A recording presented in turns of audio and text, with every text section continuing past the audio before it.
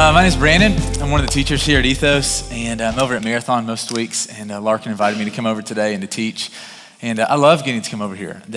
You might not see it if you guys are here every week, but there's something really special kind of going on in this place, in this campus. And I have several friends, and those of you I don't yet know, you'll become friends hopefully soon.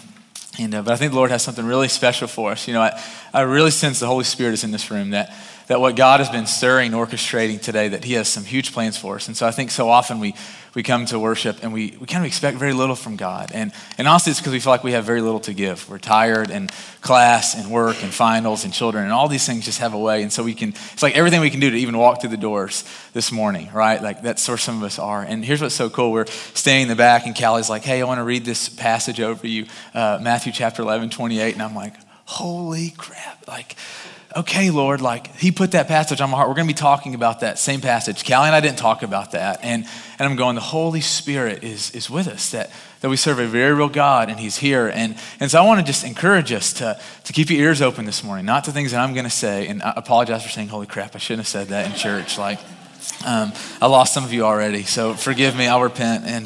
But we're going to be in Exodus chapter 14, and it's on page 32 if you're using one of our Bibles. If you don't have a Bible, pull out your phone, download the Bible app. Feel free to get up and grab a Bible. We'd love for you to read along with us. There's something about us looking at the words of the Lord, putting them before us, setting our face before them that just stirs something in us. And so you guys, glad to be here this morning? Okay, 2 people are, and so that's good. And the rest of us are just shy. That's okay. Let's pray. I want to invite you to put your hands out in front of you as we begin this morning. And it's just, you don't have to do this if you feel uncomfortable, but it's just kind of a way of us showing the Lord, we have whatever you have for us, that we're here for you, and this is all about your glory. And so, God, we come to you this morning in the powerful name of Jesus. We come to you because of his blood that has covered us, that has made a way for us to not just enter your presence, but to dwell in your presence now and forevermore. You're an amazing Father. You shepherd us so well. You know our needs, you know our hearts. God, I expect that you will meet us in this place in a very significant and holy way this morning, not because we are good, but because you are good, because you delight in us. Zephaniah 3:17, because you delight in using us for your glory. Pray this morning your Holy Spirit would fill our lives, that you would raise our expectation of who you are. I pray that you would wake us up if we are tired, that you would let that coffee kick in, that you would allow us to be here with you this morning, Lord, that we would see you, that we would welcome in the light of your presence. God, we need you. We want you. We pray that you would drive away all darkness, all oppression in this place. God, that you can do work with your people. In the name of Jesus, we pray. Amen. So a little over a month ago, we started looking at the book of Exodus, this idea of delivering to dwell. And the whole idea is that God is working. He's a promise keeper, covenant keeper. He is working to move his people from oppression into this place of freedom where they can dwell with God, where the people of God can know God and see God and serve God without anything standing in the way. And so this morning where our story picks up, Larkin taught on this 2 weeks ago, just a killer job. You guys are very blessed to have this dude as a pastor, very gifted. And he's kind of talking about the plagues and how the Lord had put the plagues on the Egyptian people, how he put the plagues on Pharaoh. And Pharaoh finally has this moment where he agrees to let the people of God go. So the picture leading up to Exodus chapter 14 is the Israelites are no longer in slavery. Instead, they're tasting the first fruits of the freedom.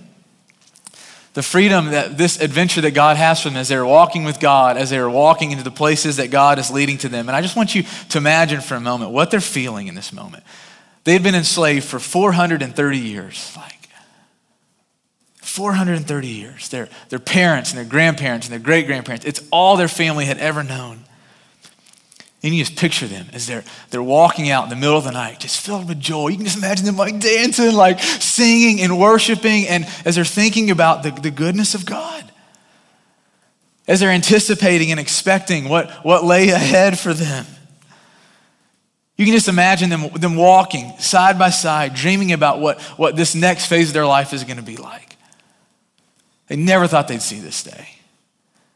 And here they are tasting the first fruits of their freedom. And I know this example falls way short in intensity, but maybe it will help you remember a time in your life where you experienced kind of this sensation. I remember taking my last college final, and walking out, I went to Lipscomb just across, and walking out of the business school, and I wasn't even a business major. I don't know why I was walking out of there. That's where we were taking our final, and walking out of there, and just this relief, like the stress and the anxious knowing I will never take a final again, like I'll never have homework to do again, like the joy, and it wasn't just about dwelling on the things that like were in the past. Like that very next week, I was starting my job in campus ministry. I was marrying Court that same week, and so I was like so excited to let go of the past, to let go of homework, to let go of finals, and welcoming the things that awaited me. And you can just imagine a time in your life where something was weighing you down, and you let it go, and you're excited about the next adventure that God had for you. And this is the sensation that people of God are feeling. God has worked to free them. They're tasting the first fruits of the freedom. And this is where our story begins. I kind of have 3 points for us this morning. If you take notes, you can write these down. If you don't, you can just remember them. And so here's the first idea: the relentlessness of the oppressors. First thing we're going to see in Exodus chapter 14 is the relentlessness of the oppressors. And so starting in verse 5, the relentlessness of the oppressors. Starting in verse 5 of Exodus 14, page 32, if you're looking at our Bibles, it says, when the king of Egypt was told that the people had fled, Pharaoh and his officials changed their minds about them and said, what have we done? We have let the Israelites go and have lost their services. So Pharaoh had his chariot made ready, and he took his army with him. He took 600 of the best chariots along with all the other chariots of Egypt with officers over all of them. The Lord hardened the heart of Pharaoh, king of Egypt, so that he pursued the Israelites who were marching out boldly. The Egyptians, all Pharaoh's horses and chariots, horsemen and troops, pursued the Israelites and overtook them as they camped by the sea near Pi-Hahiroth, opposite Baal-Zephon. I don't know if I said those even close to right. So, as Pharaoh approached, the Israelites looked up. Listen to this. And there were the Egyptians marching after them. And they were terrified. And they cried out to the Lord. They said to Moses, was it because there were no graves in Egypt that you brought us to the desert to die? What have you done to us, Moses, by bringing us out of Egypt? Didn't we say to you in Egypt, leave us alone, let us serve the Egyptians? It would have been better for us to serve the Egyptians than to die in the desert. And so there's several things I want us to notice in these few verses. And here's the first. We just see the relentlessness of Pharaoh to enslave the people of God. You think about all the things that Pharaoh had seen God do, not just firsthand, but to his people.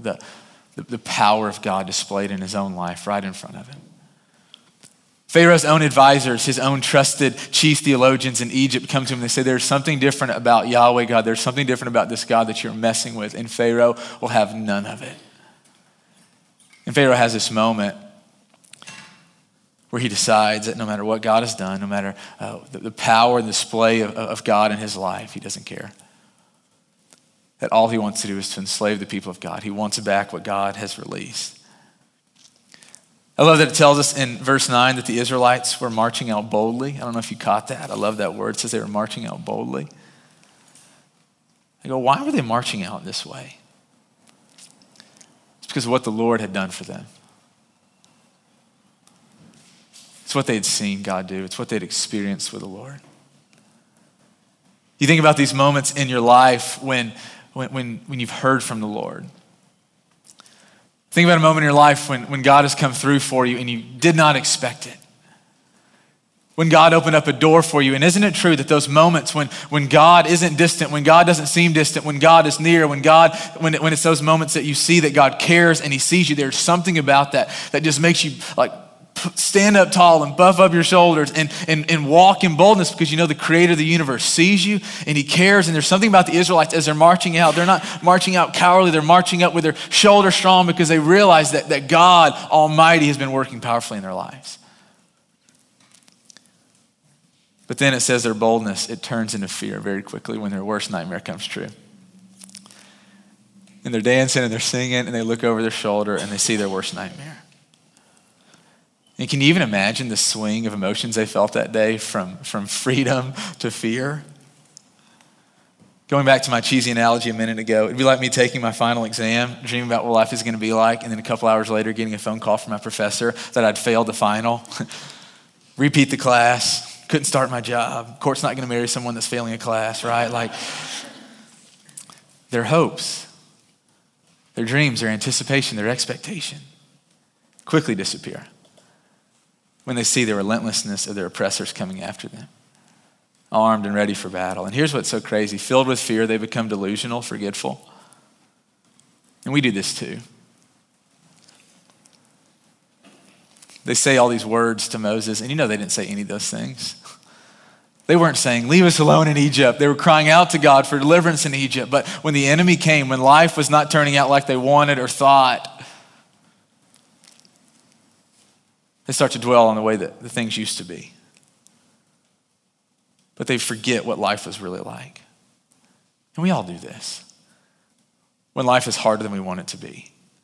We all say things like this. We utter things like this in our prayers. We say things like this to our friends. Even this week, myself, I've been in some intense spiritual opposition the past few weeks. I'm going to talk about this a little bit later. The fear, the voices, the anxiousness that's just kind of floating around in my head and in my heart.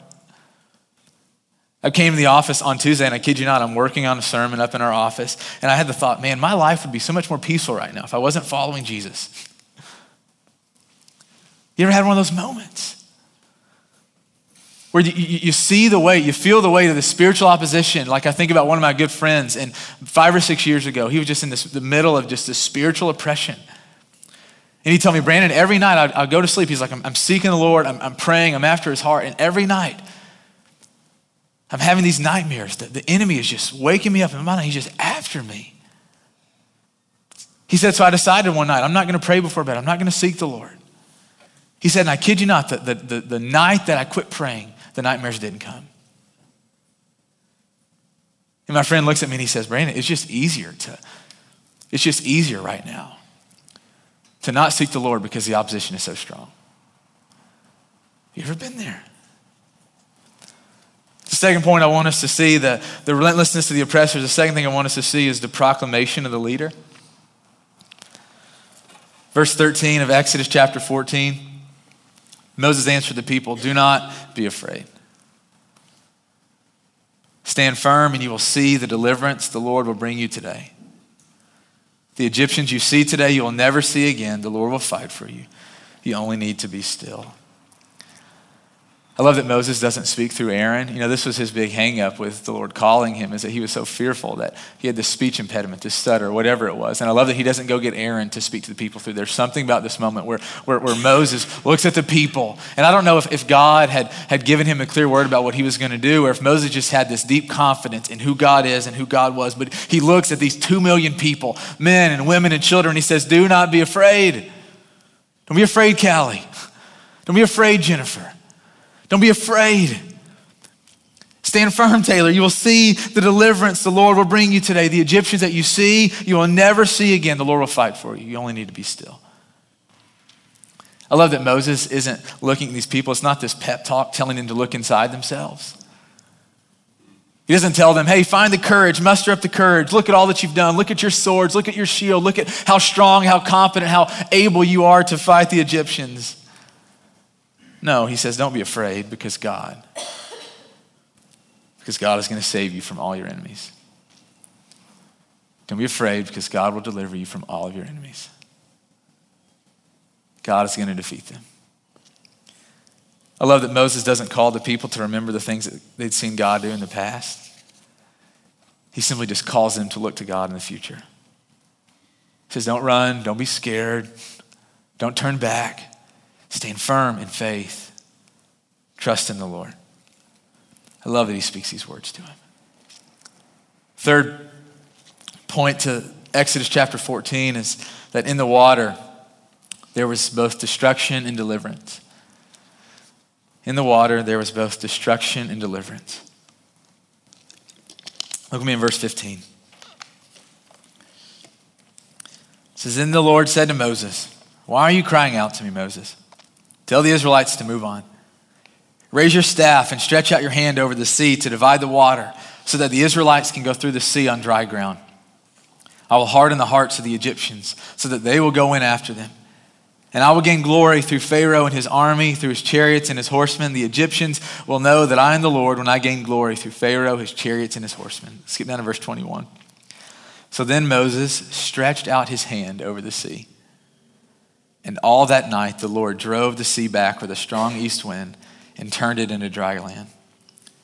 The waters were divided, and the Israelites went through the sea on dry ground with a wall of water on their right and on their left. The Egyptians pursued them, and all Pharaoh's horses and chariots and horsemen followed them into the sea. During the last watch of the night, the Lord looked down from the pillar of fire and cloud at the Egyptian army, and he threw it into confusion. He jammed the wheels of their chariots so that they had difficulty driving, and the Egyptians said, "Let's get away from the Israelites. The Lord is fighting for them against Egypt." And the Lord said to Moses, "Stretch out your hand over the sea so that the waters may flow back over the Egyptians and their chariots and horsemen." Moses stretched out his hand over the sea, and at daybreak the sea went back to its place. The Egyptians were fleeing toward it, and the Lord swept them into the sea. The water flowed back and covered the chariots and horsemen, the entire army of Pharaoh that had followed the Israelites into the sea.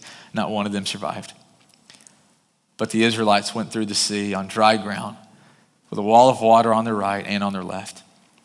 That day the Lord saved Israel from the hands of the Egyptians, and Israel saw the Egyptians lying dead on the shore. And when the Israelites saw the mighty hand of the Lord displayed against the Egyptians, the people feared the Lord and put their trust in him and in Moses his servant. This is the word of the Lord from Exodus chapter 14. You know, there's so much here. I wish we had 2 hours to just go through and unpack all this. You know, we could talk about God showing the Israelites that there's nothing in the physical world that's impossible for him. You got like 10 sermons right there. We could talk about how God allowed Moses to play a part in both the deliverance and the destruction of the enemies. But what I want us to see this morning is the way that God gained glory for himself. So here's what I mean. I want you to think about the way the rest of the world would have heard this event, this story. How God, what he had done to the Israelites, or to the Egyptians and for the Israelites. How in the same body of water, in the same moment, God both dealt with the oppressors and with the oppressed. So Egypt runs into the water. They are wielding their weapons. They are working to intimidate. They're planning on using force to subjugate and to conquer. And I love what God says. Do you remember what God said to Moses? He said, raise your hand. Raise your hand over the sea. And with one act of obedience, the raise of the hand, the water flowed. Every single one of the oppressors were destroyed. No fighting involved, just a hand raised. Meanwhile, in the same body of water, the Israelites walked the path that the Lord had made for them with a wall of water on their left and on their right. And not one Israelite died. Not one Israelite was unaffected. Just think about this for a minute. Can you imagine how the rest of the world would have heard this story and would have thought about this? Egypt and Israel were not the only two people groups on the planet. We're going to meet several other people groups in just a few chapters, like as you go on in the Bible. Can you imagine the way they would have processed and heard the God of Israel? You can just imagine them sitting in a coffee shop talking. Wait, why were the Egyptians even in the water? Was there a hurricane? No hurricane. Did the Egyptians get in the water and swim across the water trying to get to the Israelites? Like, why? How did they even end up in the water? How did this powerful force of a kingdom, how did Egypt? How were all their leaders and their best warriors, how were they drowned in the water? You can just imagine the way this story went. God split the seas. The Israelites walked through the body of water. God used that same body of water to give freedom to the oppressed and to destroy the oppressors. And God just keeps saying, and Larkin touched on this, that he's after his glory. That the world will know who he is. And so you can imagine as people are hearing this, as you and I are wrestling with this question, like we have to think, man, either God really did split the seas that day, or the Egyptians did something that was so irrational. They tried to swim across the sea like swimming across the Gulf of Mexico. And God gained glory for himself by delivering one and by destroying the other in the same water. And I love how the story ends in verse 31, and it says this. And when the Israelites saw the mighty hand of the Lord displayed against the Egyptians, the people feared the Lord They put their trust in him and in his servant Moses. The people feared and they trusted. Israel had seen his power, what he was capable of doing. They also saw his character, what he had done for his people. And I love the story in Exodus chapter 14. I love the whole Exodus account. And if this was the only layer to the story, if this is all that we had, it would be enough. It is so beautiful. It is so rich. It is so wonderful.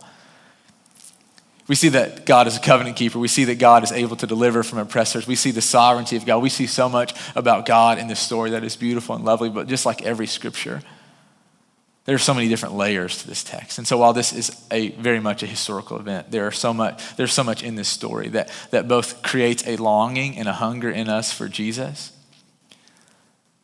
And there's another layer in the story that just speaks directly into our stories, into our lives. So here's what I mean. I want you to think about the relentlessness of our oppressors. We don't have another nation enslaving us right now, right? We aren't oppressed by any other countries. We don't relate to the people of Israel in this regard, that we don't know what it's like to spend 430 years in slavery. I was reminded this week of the words of Paul in Ephesians chapter 6, where he says, our struggle is not against flesh and blood. The opposition that we face is not against flesh and blood. It's not against each other. The opposition that we face is against the rulers, against the authorities, against the powers of this dark world, and against the spiritual forces of evil in the heavenly realms. I think about what Peter, the apostle of Jesus, said as he's writing down these words for Christians, for us. He says in 1 Peter chapter 5, verse 8, he says, your enemy, the devil, prowls around like a roaring lion looking for someone to devour. Or have you ever read the book of Job, that it's this man who is blameless and upright in the sight of God, and the enemy just sets his target on him? In the oppression of the enemy. And I think so often we come here, we don't even realize the battle, the struggle, the opposition that we're even facing. That the enemy so distorts our thinking, that he is so convinced us that it's us. It's been my experience that anytime someone becomes a follower of Jesus, that anytime someone comes to Jesus and Jesus sets them free, the oppressors don't give up. The oppressors keep coming. It's not a sign of a Christian if you never face opposition, if you never face oppression. In fact, it's a sign that you are in Christ, facing opposition from the enemy. Think about this in your life for a minute. Where has the enemy been coming after you? Where has the oppression been coming into your life? What has been lurking in your mind, in your heart? What are the lies that are being spoken? What is working in your life to enslave you, to oppress you, to separate you from the freedom you have in Jesus Christ as a son or daughter of the Most High God? What are the things that are being spoken to you that you know you don't want? You know you don't want to get on the computer at night. Search out images. You know you don't want to call him and for him to come over. You know what it's going to mean. You know that you are being prideful and arrogant. You know that you've been forgiven of your sins. And yet the enemy, just like the Egyptians, is relentless in his oppression, seeking to enslave us from the things that God has freed us from. We believe his lies too easily. We accept his harassment.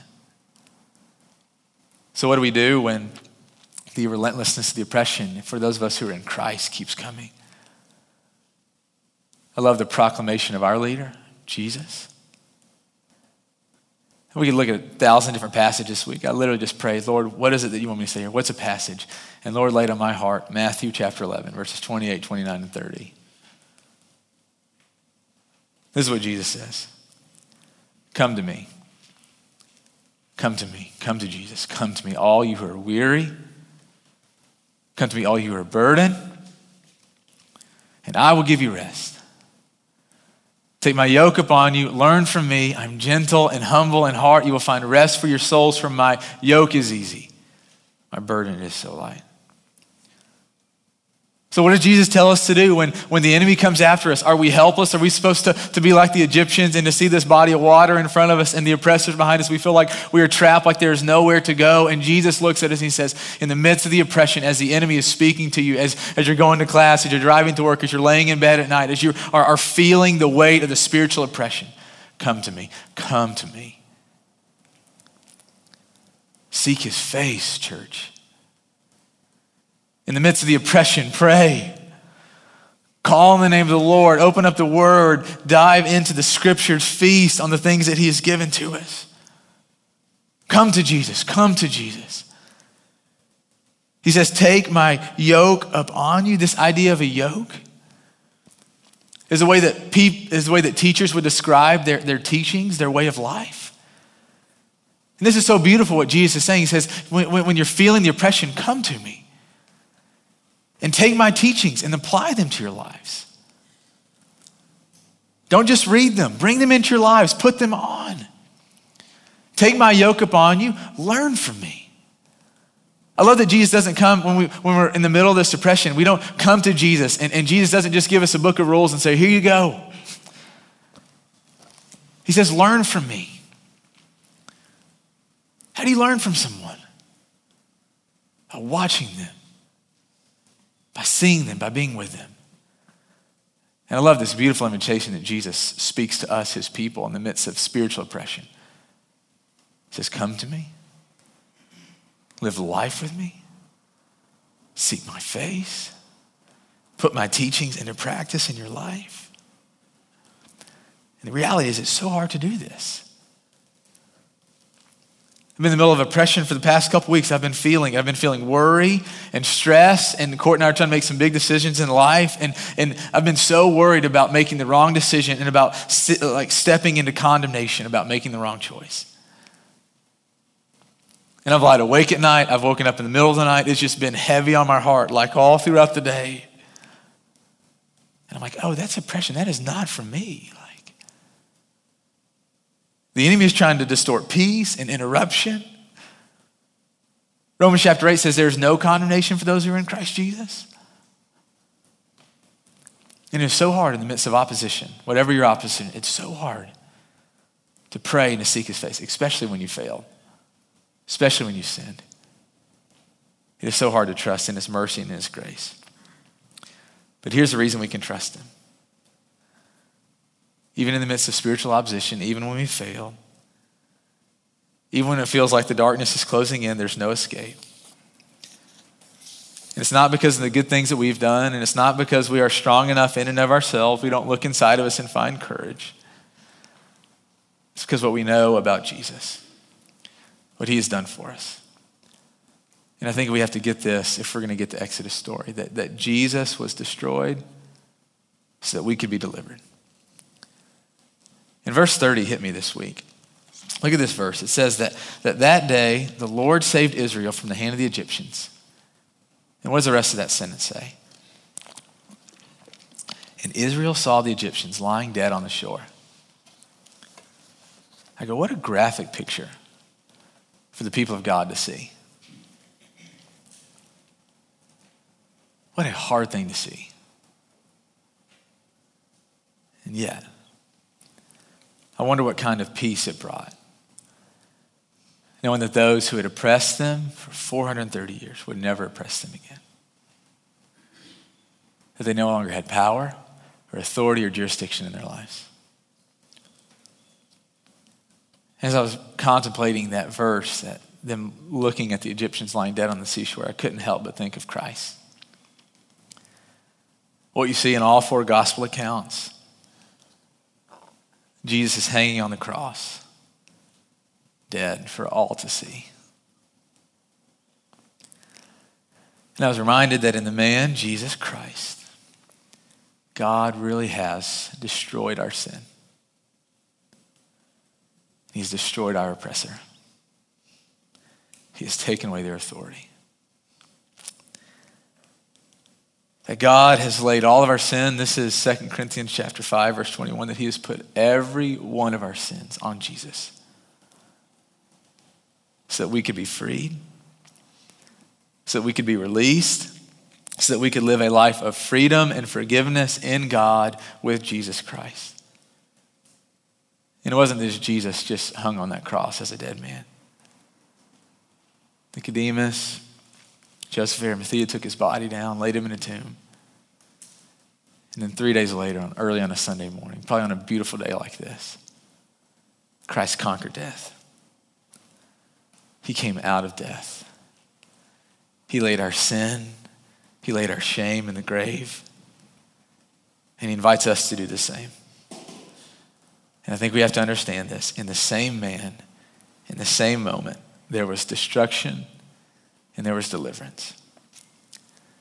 And when we grasp that, that God would really allow his son Jesus to be killed for our sin, we will respond just like the Israelites. We will both trust him and we will fear him.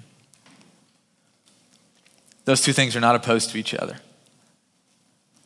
You see, when we understand that what God has done to rescue us, we realize that we can trust him, that we can trust his love for us. We can trust his desire to be with us. We can trust that he really has saved us. We can trust that he has invested much in us, that he has given us his son Jesus, which means that he is not giving up on his investment yet. We can trust that he stands with us, continues to fight with us, to fight for us against the opposition that comes our way. And the people of God trust him. We trust him and we trust him and we fear him. Anyone who would sacrifice this much demands our all, our everything. Demands our obedience. And we show God that we fear him by doing what he says, by taking his yoke, by learning and obeying. So here in just a minute, Callie, the band, they're going to get back up. We're going to take communion. We do this every week. It's one of the most special times for us as believers. I'm going to invite you when we get up to go and get a piece of bread and to get a piece of juice and to get a cup of juice. I don't know how, get a piece of juice if you're real spiritual, and get a cup of juice, and you can go out on the porch. You can come back to your seats, but I want you to think about this. For those of you who are followers of Jesus, I want to invite you to do three things. Here's the first.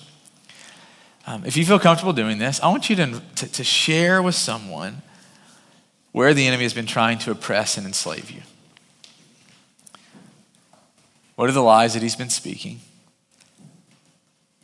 I want you to have the courage to share where the enemy's been trying to oppress you. The second thing I want to invite you to do is, as you share these things, to pray for each other. And when you pray, don't just pray these empty, hopeless prayers. I want you to pray with power this morning. That the same God who dealt harshly and viciously with the oppressors, that he is the same God working to work against our oppressors. And so when you're praying for each other, have the courage to name the things that the way the enemy is really oppressing you, and then call in the name of the Lord Jesus on behalf of each other, that God would work, set you free. The third thing I want to invite you to do is to come back in here after taking communion and to worship your faces off, if you can even do that. I've never seen that ever happen before. But I was reminded of Psalm chapter 8, verse 2 this morning, where it says, through the praise of children and infants, God, you've established a stronghold against the enemy to silence the foe, to silence the avenger.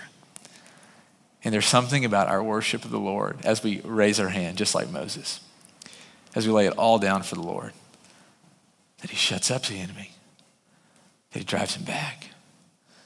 And I wonder if one of the reasons that we are feeling oppression, I'm not saying this is a blanket statement for all of us, but for some of us, I wonder if the reason we're feeling the oppression is because we are not laying our lives down in worship to the Lord. We're not raising our hand and laying it down, because there's something about the people of God claiming all that God has given to us that the enemy flees.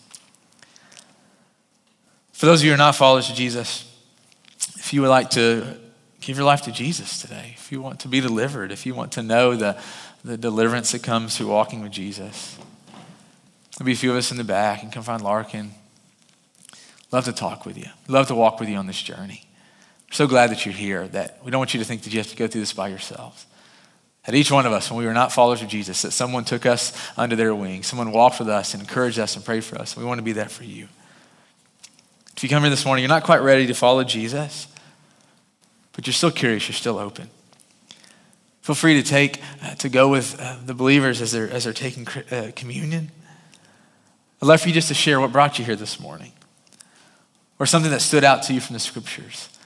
Or if you just want to listen and pray and not say a thing, you can do that as well. Our God is working. He loves us. May we respond accordingly. Let's pray. God, thank you for this morning. Thanks for these men and women. We pray you pour out your Spirit on us in communion, that you would meet with us. In the name of Jesus we pray. Amen.